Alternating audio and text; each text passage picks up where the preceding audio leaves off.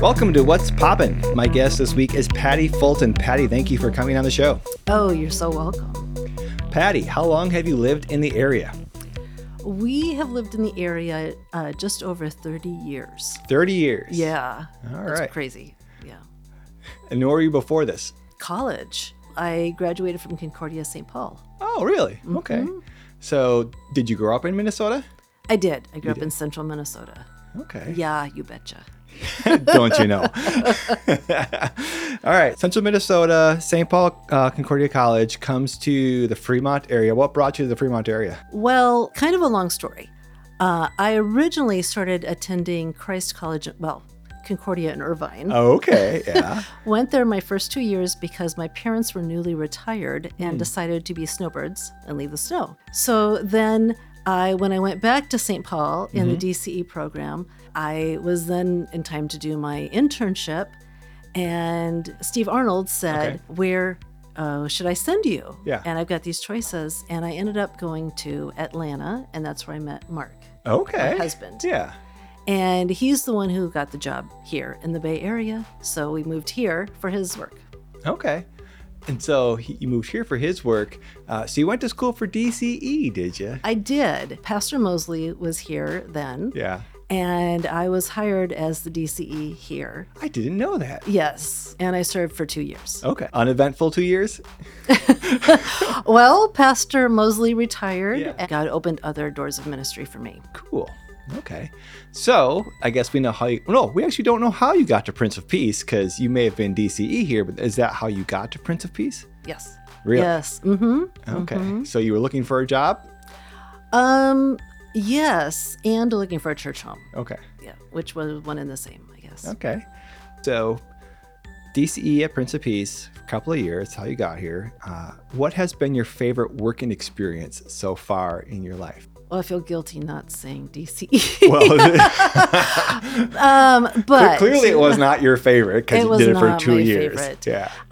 But now I teach third grade at Brookvale, and I think that's, and I really think of that as a ministry, and that's been my favorite job that I've had. Third graders. Well, yeah, I've taught K through fourth grade Okay. over my teaching career, but just being at Brookvale, I think, yeah. Where's Brookvale?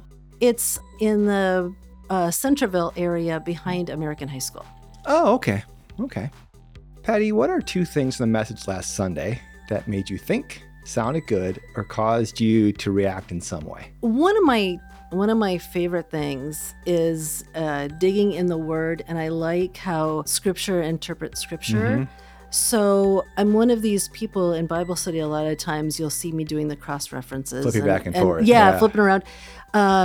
So I really enjoyed how we were talking about chapter 14 and chapter 16 and how they helped illustrate and connect and fill out the picture. Yeah, almost more. like one big thought. Yes. Yeah. So I thought that was really interesting. And then the other idea I had was I liked how you talked about how the Spirit is active and the Spirit is working to build our relationship with Jesus and with the Father. And anytime we're in the Word or sharing the Word with someone else, or someone else shares the Word with us, the Spirit is moving and active. And so I really find that powerful, because sometimes, when you're feeling vulnerable or weak or challenged, you can rely on the Spirit and just pray to the Spirit and say, thank you so much for lifting me up. Yeah, and it lets you know that God's always with you. Plus, it takes the burden off you from being a fantastic theologian. If you're sharing the Word with somebody else, you don't have to be eloquent. You don't have to have all the arguments. All you gotta do is share the Word, and the Spirit is at work in that Word. Yeah, so great. Because it's not on us. Right. It's not what we do. Yeah. Yep. Good. All right. So now I have a question for you, which I came up with last night before I sent you the text of the questions. And I'm not sure where it came from. So let's see where it goes. By land, sea, or air, what's your favorite form of travel and why? I would say land. Okay. My family, when I was little, was really into car trips. Really? So we took several cross-country car trips. I grew up in central Minnesota. One year we went to the World's Fair in Knoxville. Okay. One year we went to Washington State to visit family. Of course, my parents being snowbirds, many trips to Arizona. Back and forth.